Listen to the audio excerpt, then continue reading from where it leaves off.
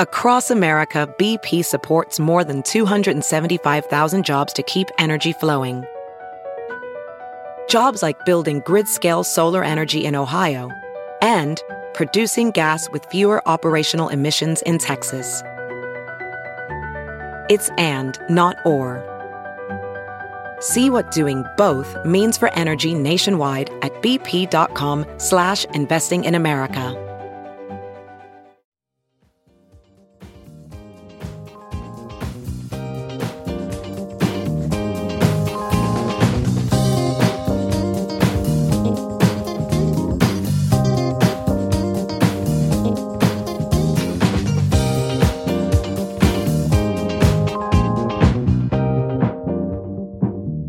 And now, the list of things that you can buy at the Chicago Reader store at chicagoreader.com.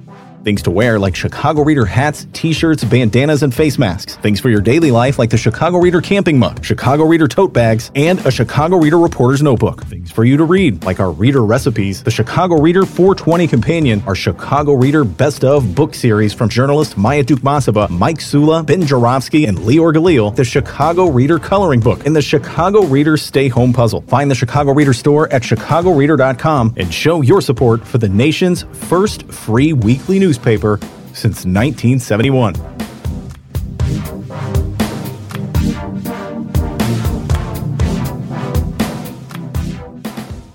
Bonus time in the Ben Jarofsky Show. As I speak, it is Thursday, December 2nd, 2021.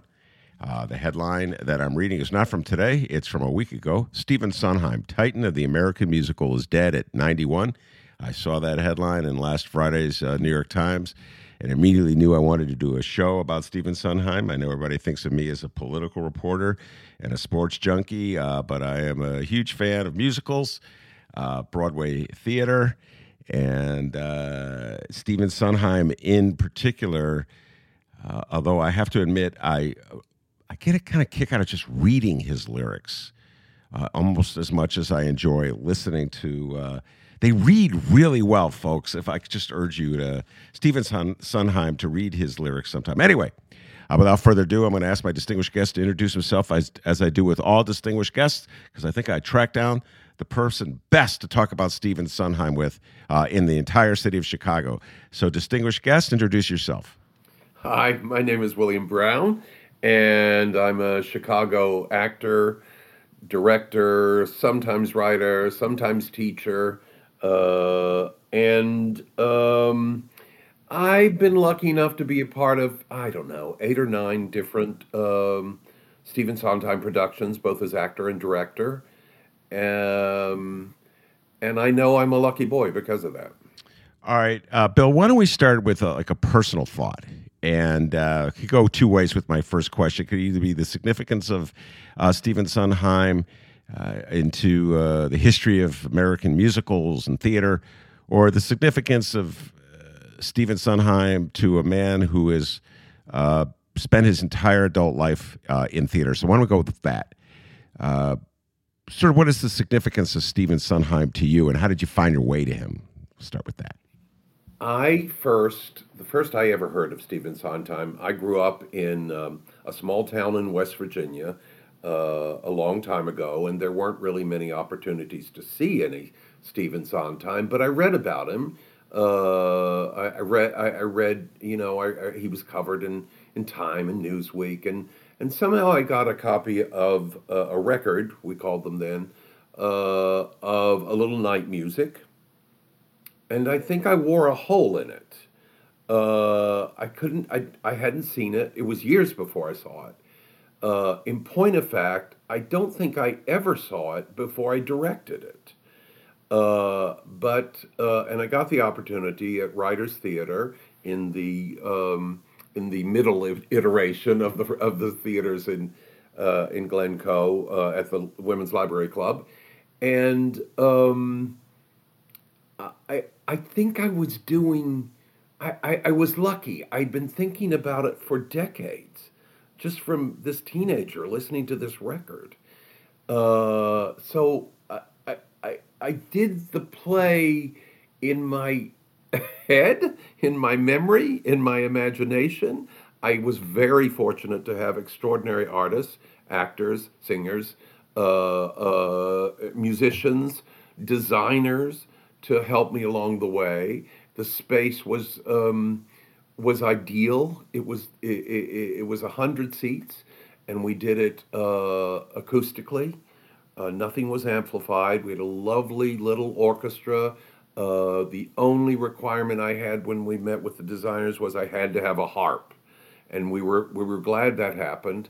But because the actors and the musicians had to play with each other for reals, I think you heard every word. And because the actors didn't have to pump it up for the second or third balcony, they could just live in it. I had seen the Bergman film, Smiles of a Summer Night, and that was in the mix of what I thought this thing was. But they could be that. They could just be these characters, and it was a wonderful experience for all of us. They still have a Facebook page in which everybody keeps in touch. But it was as complete an experience I think I've had in the theater. So, when an actor is performing in a production like a Stephen Sondheim production, is it just a gig, a way to do your display your gift, make some money doing it, or do you, as an actor, realize how significant and how powerful this lyricist, this composer is?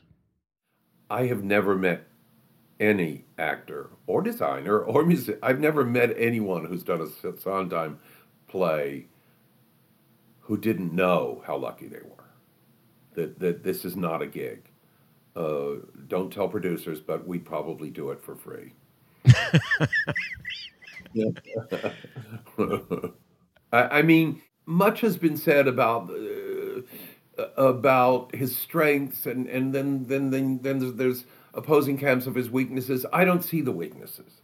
Of course, he's an extraordinarily gifted lyricist. He started there, but his music, I mean, some of it just gets in your soul. As those actors came out in Times Square last week and sang the finale to Act One of Sunday in the Park with George. Well, I was in that production at the Goodman Theater, the old Goodman Theater, underneath the Art Institute. First day of rehearsal, we went upstairs and just stood around and looked at the painting. That infected that production. We knew how special this was. And when it came to that particular number where we put together the painting, I don't know how I managed it. I wanted to cry. I always had goosebumps. As we moved about and started to make the painting happen somewhere around, and parasols, bum, bum, bum, bum, bum, bum, and it gently takes you to this declaration on an ordinary Sunday. Ba, ba, ba, ba, ba. I mean, I don't know how I managed it, but somehow I did, because we do. But to hear all those performers standing there in Times Square, and I talked to some too who were there, and they said, I didn't sing, I was crying. You can't say this man is it's about his intellect. His heart and soul are in there too. Well, let's talk a little bit about something that may affect his heart and soul. And this is from the obituary in the New York Times. And I will now read this to you and then get your thoughts. And this is about his relationships with his mother. And so you know this. Stephen Sondheim was an only child. His parents divorced, and mostly he was raised by his mother, well-to-do, New York City. And here's what the New York Times obituary had to say. In the years following his parents' separation, Mr. Sondheim recalled for his biography, his mother treated him precisely as she had her husband, flirting with him sexually on the one hand, belittling him on the other. As an adult, Mr. Sondheim supported her financially. Nonetheless, in the 1970s, the night before she was to have heart surgery, She wrote a letter to her son and had it hand-delivered. It read in part, quote, "The only regret I have in life is giving you birth," end of quote. I read that, Bill, in the obituary, and I'm like, how the hell could this guy move on with life? That kind of like psychological crippling by a parent was probably going on his entire life.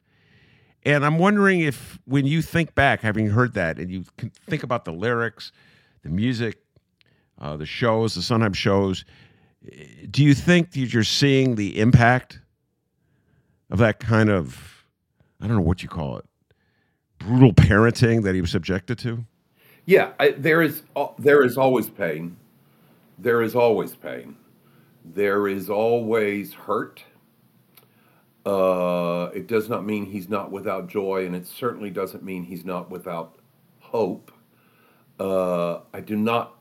I might be alone in this. I don't find his work as cynical as some people think it is, because I feel like, interestingly, the first actual Sondheim I did, I was in college in West Virginia, and somehow, and it wasn't long after the first production of Follies in New York, right? Was it maybe a couple years after that?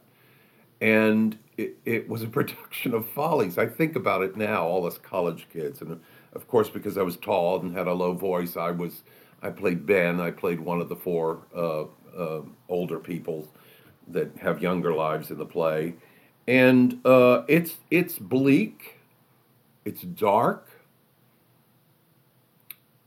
but everyone is looking for something to hang on to, whether it's each other or a dream or an idea, and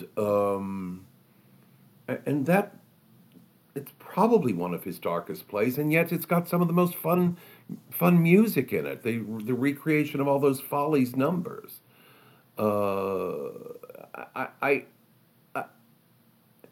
guess I could be way wrong, because I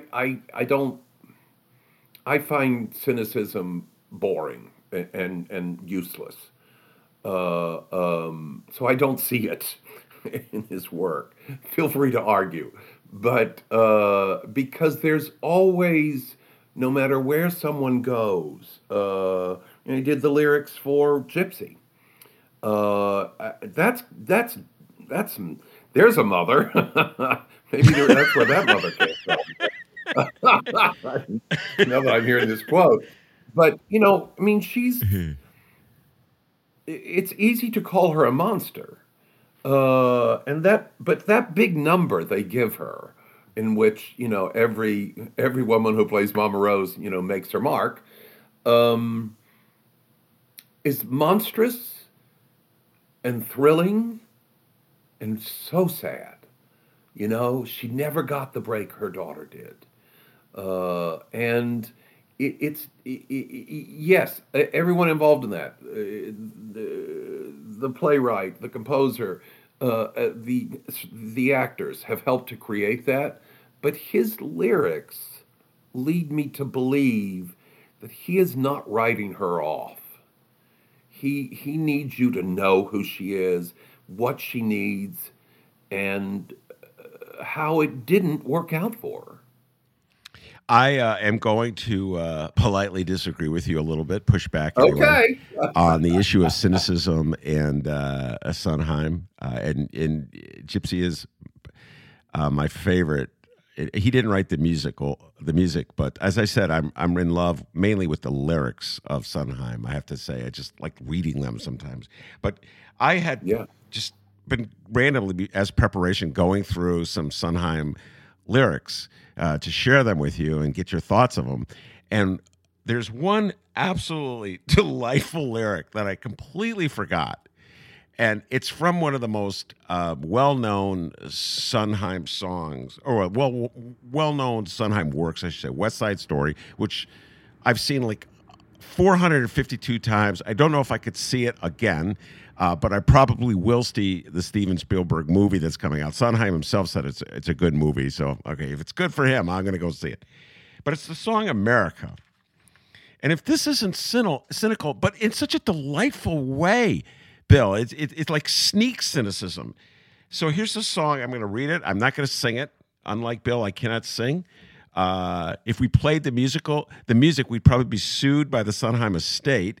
And if I were to sing it, I would be charged with assault with a deadly weapon, which is my voice. So I'm just going to read the lyric. I like to be in America. Everything okay by me in America. Everything free in America for a small fee in America. I read that. I'm like, oh my God. Everything's free in America for a small fee in America. It doesn't get much more cynical than that, Bill. Go ahead. Okay, I will. What mitigates it is the music. It is a bum. It allows. I mean, and comedy can transform cynicism. I want to believe, because that's funny. It's also sad, but at first it's funny.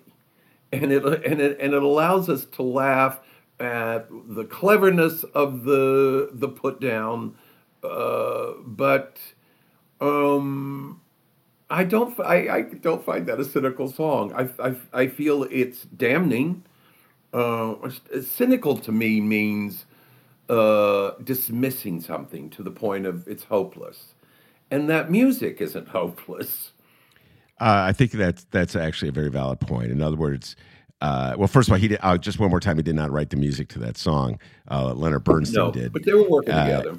They were working together, yeah. God, just imagine what that was like, Bill, if you could be a fly on the wall. But I think, yes, upon reflection, the line itself is cynical, but it's embedded in a larger song that's filled with hope. And the hope is carried by the music. And so yes, the transformation, the adjustment of somebody who moved from Puerto Rico to New York City is difficult and challenging. And there are many disappointments along the way, but there's still this sense of hopefulness and optimism and belief that a dream can be realized. But he just drops that little line in there just to let you know he knows how the game is really going down. You follow what I'm saying, Bill? He does. You know, and I've directed Romeo and Juliet, I think 3 times. And I've done a couple of school, productions for the tour to schools, or schools, educational productions for the schools, and I love doing that. But I always want to laugh, because it's like, okay, so you want us to bring in this play about sex, drugs, and suicide, right? That's what we're doing, and they don't see it that way. They never do, or rarely do. I did do a production a few years back in Montana, and there was one small town that had in their school a number of teen suicides that year. And they asked us not to come that year, and we fully understood why. But like West Side Story, it at the heart of the play is these 2 young people who love each other despite society, despite their parents, despite everything, and play it out to the end. And you always have to find, you can't let them know they're going to die at the end, even though everybody knows they die at the end. But you fight not to make them forget, to make the audience forget that. Let me go through a few more songs and get your response or reaction to them. And they're very well known. Obviously, you've directed them, sung them, listened to them. One is Send in the Clowns, which is perhaps probably the only Sondheim song that was a pop hit. Judy Collins recorded it in the 70s, and it was a pop hit. I'm not certain if any other of his songs were turned into popular hits that made it on the radio, et cetera, and so forth. And so this is a song where it's about missed romantic chances, and the character who sings it is an aging actress. So it's kind of like a play on missing out on love, and also reading your stage notes about entering when you enter the stage in a theater. Okay, here we go.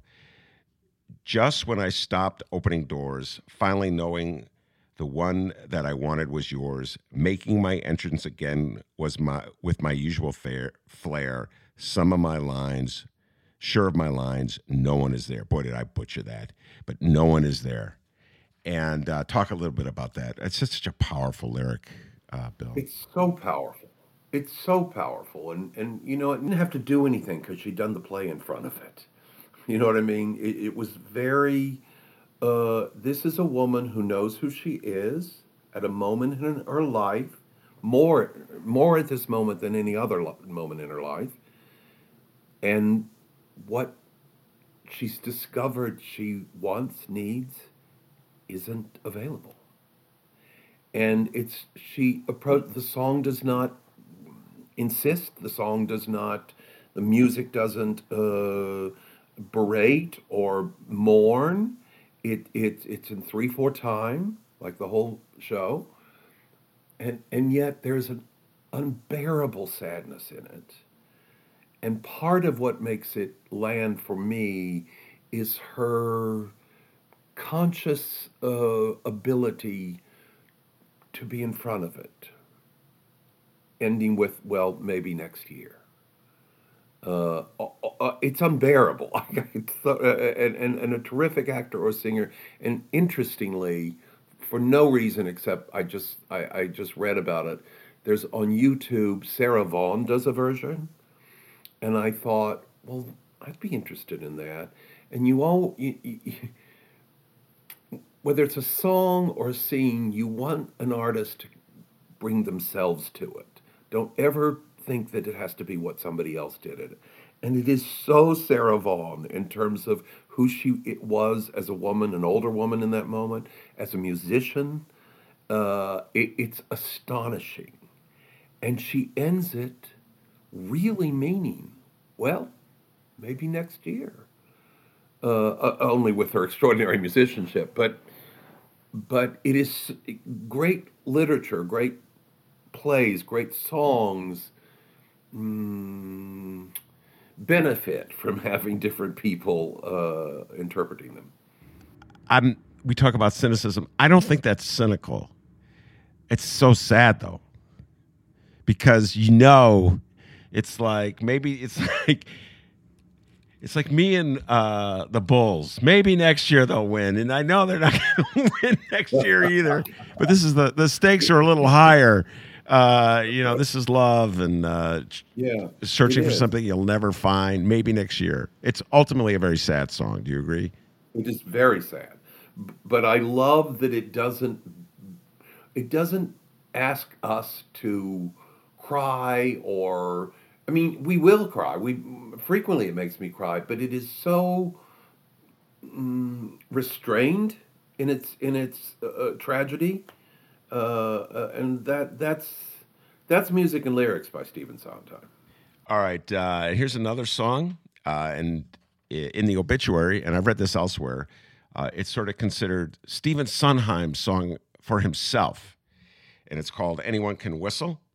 And it's he wrote it from the point of view of a woman who found it hard to love. This is a theme in Stephen Sondheim. It's hard to love. It's hard to find love. The world could be very cruel if you can't find love. So again, I will do my best not to brutalize this, Bill. Anyone can whistle. That's what they say. Easy. Anyone can whistle. Any old day. Easy. It's all so simple. Relax, let go, let fly. So someone tell me why can't I? I can read Greek, easy. I could slay a dragon any old week, easy. What's hard is simple. What's natural comes hard.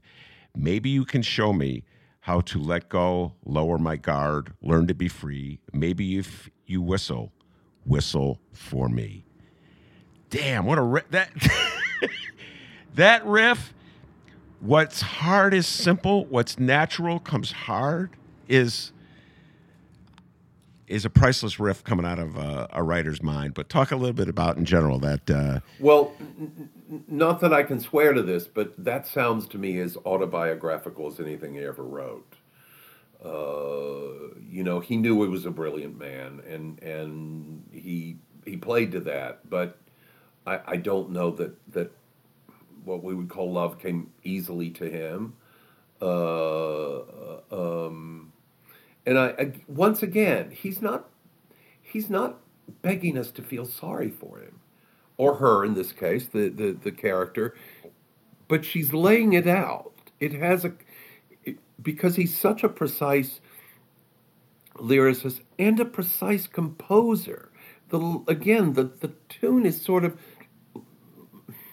minimal, it's simple, unlike this man's life. And it gets into our souls, it gets under our fingernails, by letting it be.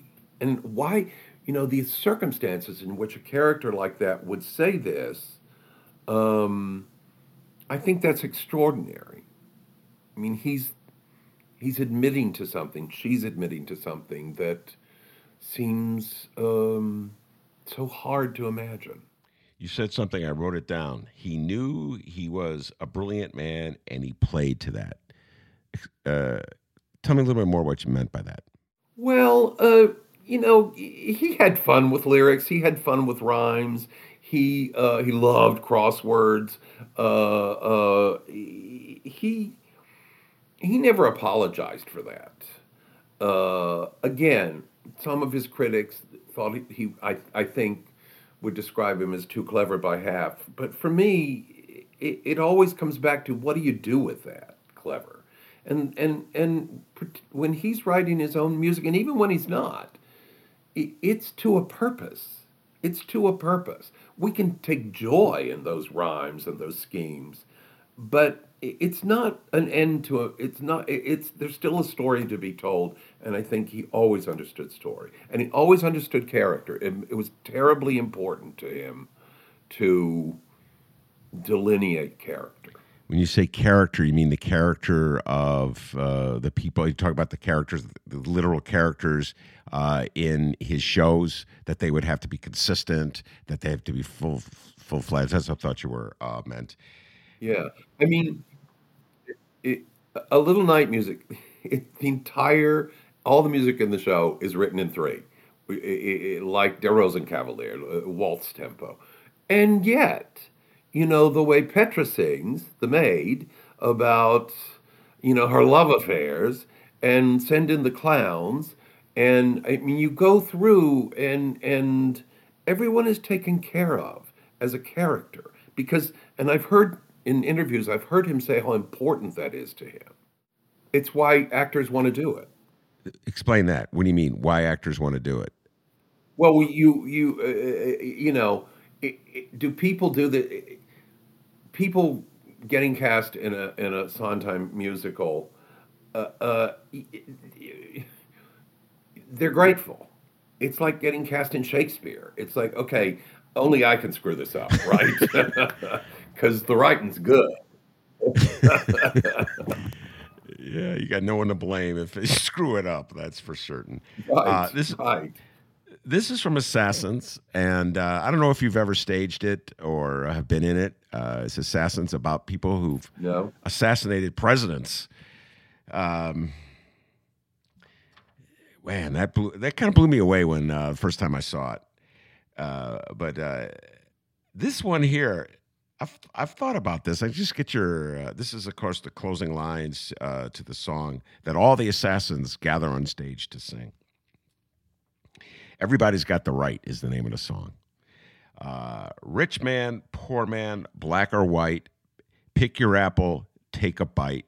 Everybody just hold tight to your dreams. Everybody's got the right to their dreams. And it's such an aspirational lyric. And if you took it into a different context, you could use it to sell products, in merchandising, on a TV campaign or something. But they're talking about people who are claiming this right to fulfill their dreams by killing prominent, powerful, popular, a lot of P's coming out of me, Bill, politicians, presidents. And he's just turning everything upside down and inside out. And he does it. And again, like I said, take just way the words flow. Pick your apple, take a bite. Pick your apple, take a bite. What just a great combination right there.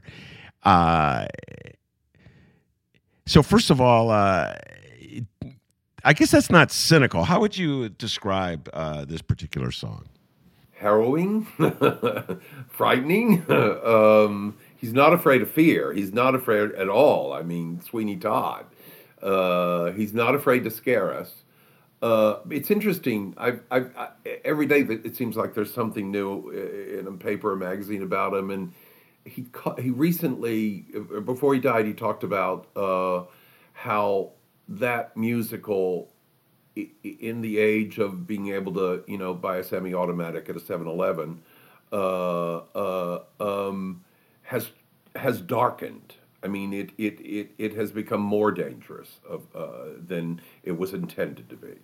Yeah, it's extremely relevant to this day. Absolutely. There's this shooting in Michigan. It wasn't a president, but 5 teenagers killed at a school in Michigan, and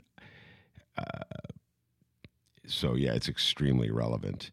And then finally, I'm gonna, as long as I'm doing my favorite Stephen Sondheim, my absolute favorite is from Gypsy, and I'd love to hear your thoughts on the poet at play here.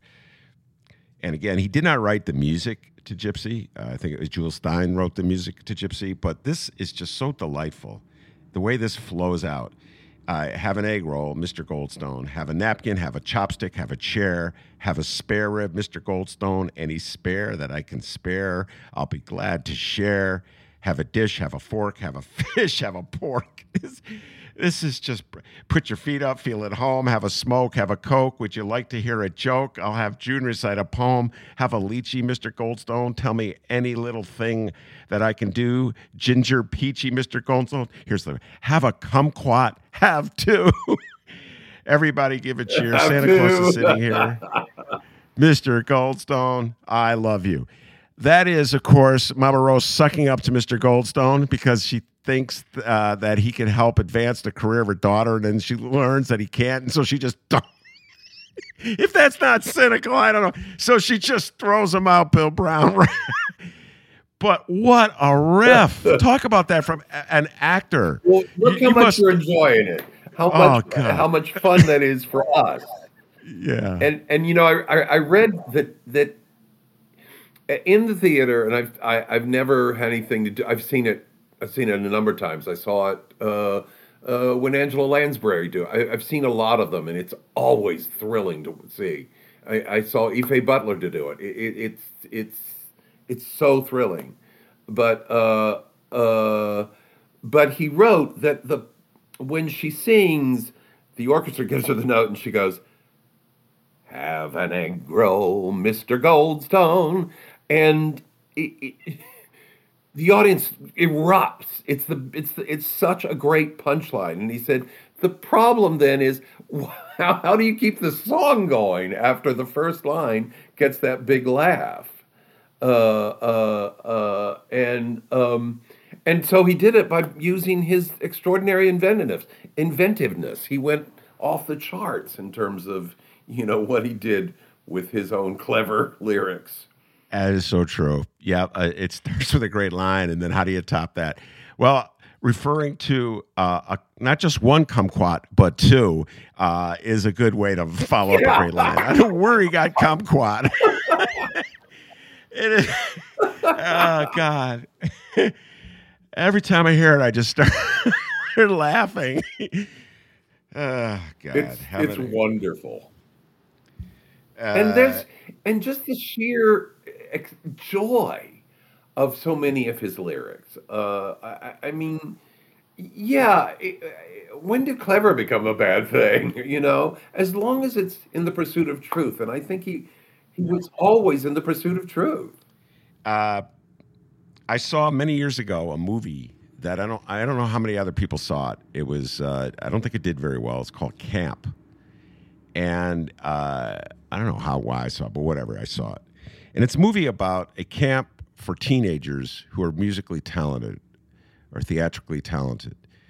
And so it's sort of like Fame. I don't know if you ever saw the TV show, the movie Fame, which is set in a New York school for really talented kids, musically talented kids, theatrically talented kids. But this is a summer camp. They all go to the same summer camp, and they take singing, and they take dancing, and then they tell their lives. One's gay, one's straight, this, that, the other thing.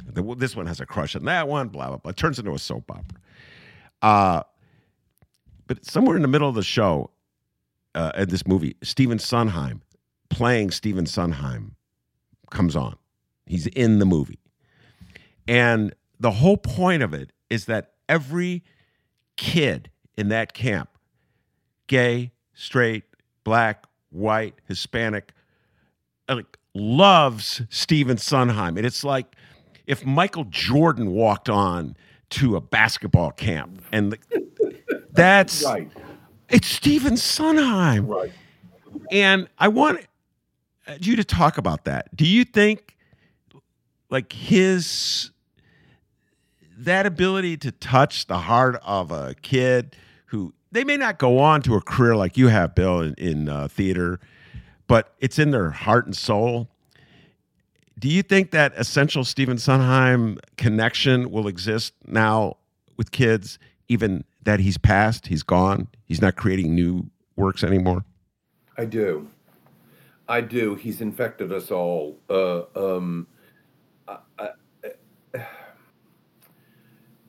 just was this morning reading about the new production of Company in which Bobby is now Bobbie. It's a woman's story, and he had some reservations about it. But the woman who's directing it went to talk to him, and she had made a tape, a videotape of this workshop she'd done, and he watched it. But what really sold him was there was some tech guy working on the taping, and he heard him say as the tape was ending, "Wait a minute, I can't even see that. You mean a guy does this, really?" He couldn't, I mean, and that Sondheim went, okay, I can run with this. He couldn't even imagine such a thing after seeing a woman play Bobby. So I think he knew he was for the ages. He had every right to protect what he'd written, but he was interested in...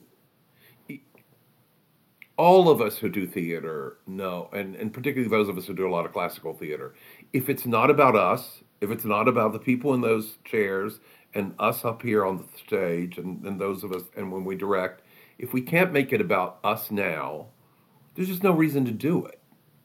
I mean, you don't, I mean, if you go to see a Hedda Gabler and the only reason she shoots herself is because she lives in the Victorian age, I've wasted my time. I have to find what motivates anyone to do what they do in a play, in a story, in a book, anything, and see how that translates into our own world, right? And he really understood that. Company is the only, most of the things he's done live in a, like there's no reason necessarily to switch up Assassins or Little Night Music or Sweeney Todd, because they live in a period. Company wants to be in the present, and I got to direct a production of that I really, again, something I listened to when I was a kid in West Virginia. What did I know? But it had to be about. I just couldn't imagine it as a period piece. So we didn't look like a period piece. And by and large, it found its way, except for the lyric, "I'll see you tomorrow or my service will explain." And, for many people in the audience, well, I don't know, half the audience. They didn't even hear the line, because what the hell does it mean to say your service will explain? That doesn't exist in our world. But other than that, he is timeless. He's a consummate artist, both lyrics and music, and creator of stories and plays. Mm. All right, Bill, we've run out of time. I've got a whole bunch of other lyrics here, but we'll have to hold that off to a second Stephen Sondheim appreciation show. And I had it was so much fun reading Have an Egg Roll, Mr. Goldstone. I'm going to call you up sometime and make you read me that. I love hearing you read that. I did a good job with that one. I didn't do such a great job with Sending the Clowns, but I blame the fact that I could not read my own handwriting. As always, it's handwriting will do you. Bill Brown, I didn't say I met Bill because he's my neighbor. One day I was walking by his house when he was giving away books, not even selling them. And he gave me a copy of Tennessee Williams' memoirs. Maybe the next show we have to do is about Tennessee Williams' memoirs, because it's a delightful book. Okay, I absolutely I'm up enjoyed for that. But thank you for taking the time to come on my humble little show, and I really enjoyed talking Stephen Sondheim with you. Thank you, Ben. All right, that's Bill Brown. I'm Ben Jarofsky. Take care, everybody.